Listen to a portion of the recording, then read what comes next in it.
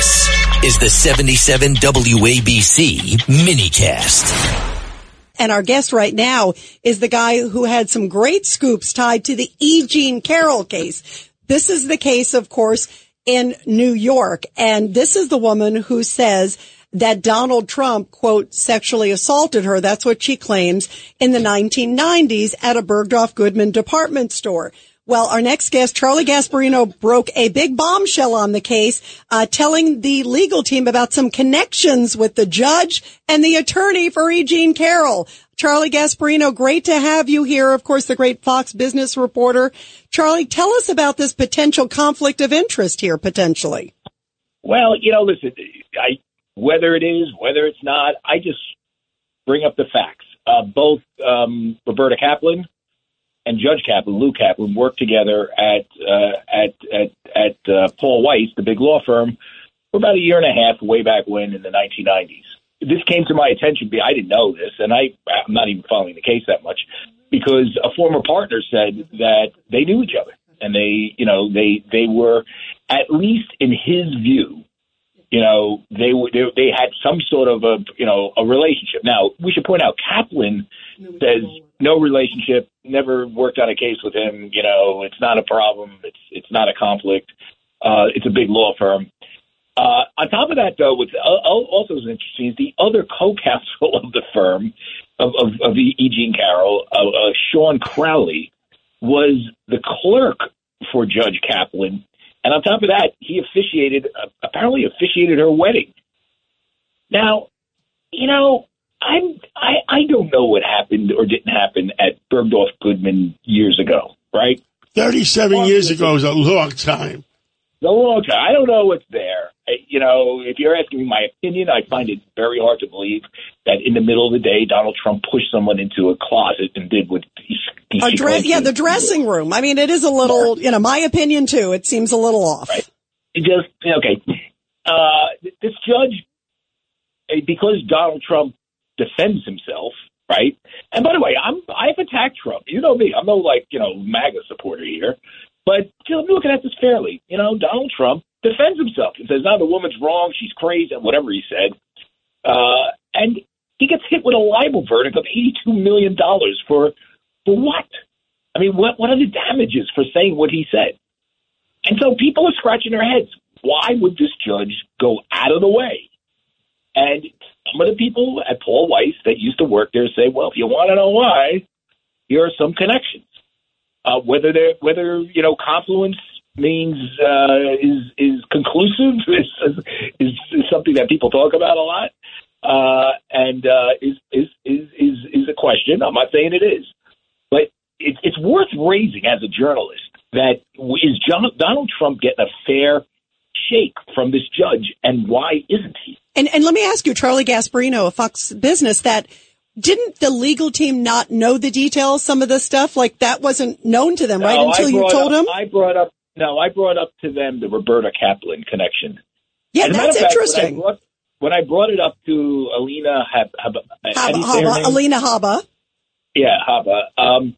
He was like, well, what are you talking about? I'm reading Roberta Kaplan's LinkedIn Wikipedia page, and said she didn't get to Paul Weiss until 96, and Lou Kaplan left Paul Weiss in 94. He was appointed to the federal bench by Bill Clinton at that point. And I said, no, that's wrong. I mean, and we found out that was wrong. Her LinkedIn page was wrong. That is really interesting. Charlie, hold on. Judge Weinberg has a question for you. Charlie, good to talk to you. Number one, that $82 or $83 million for this is absolutely excessive. It should be set aside as excessive. They should make an application before Judge Kaplan to set aside as excessive. That's number one. Number two, the issue that you've come across, the relationship between Roberta Kaplan, no relation to Judge Kaplan, where it's alleged that he was a mentor. That's one of the arguments made. Who knows? But they should make that as a ground for an appeal of this matter. Well, now we should point out that Roberta Kaplan came out today, and we asked her that point blank, by the way. And we didn't give her like 5 minutes to respond. We gave her all day. This was a story that was worked on methodically when I was, at the Post. We asked her to comment on the mentor thing. She didn't until today. And she said there weren't. That wasn't their relationship. She denied that was it.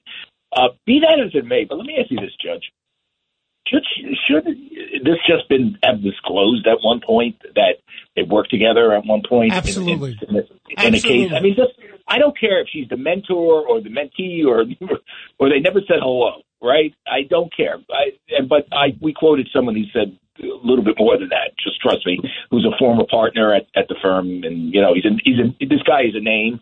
I'm not going to say who it is. He's a real thing. And by the way, this came to me. I didn't.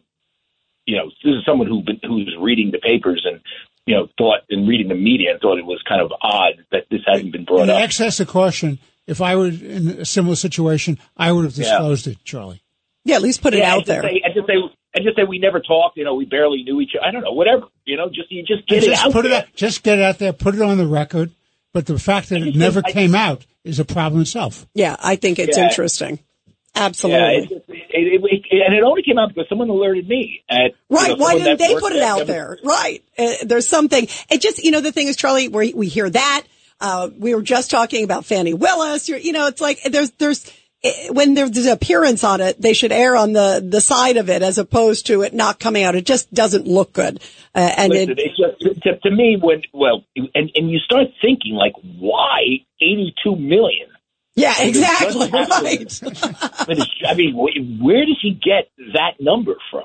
Yeah. I mean, really? And it was more than the prosecutors asked for. The prosecutors asked for 10. He's like, no, I'll do it 8 times that. Come on.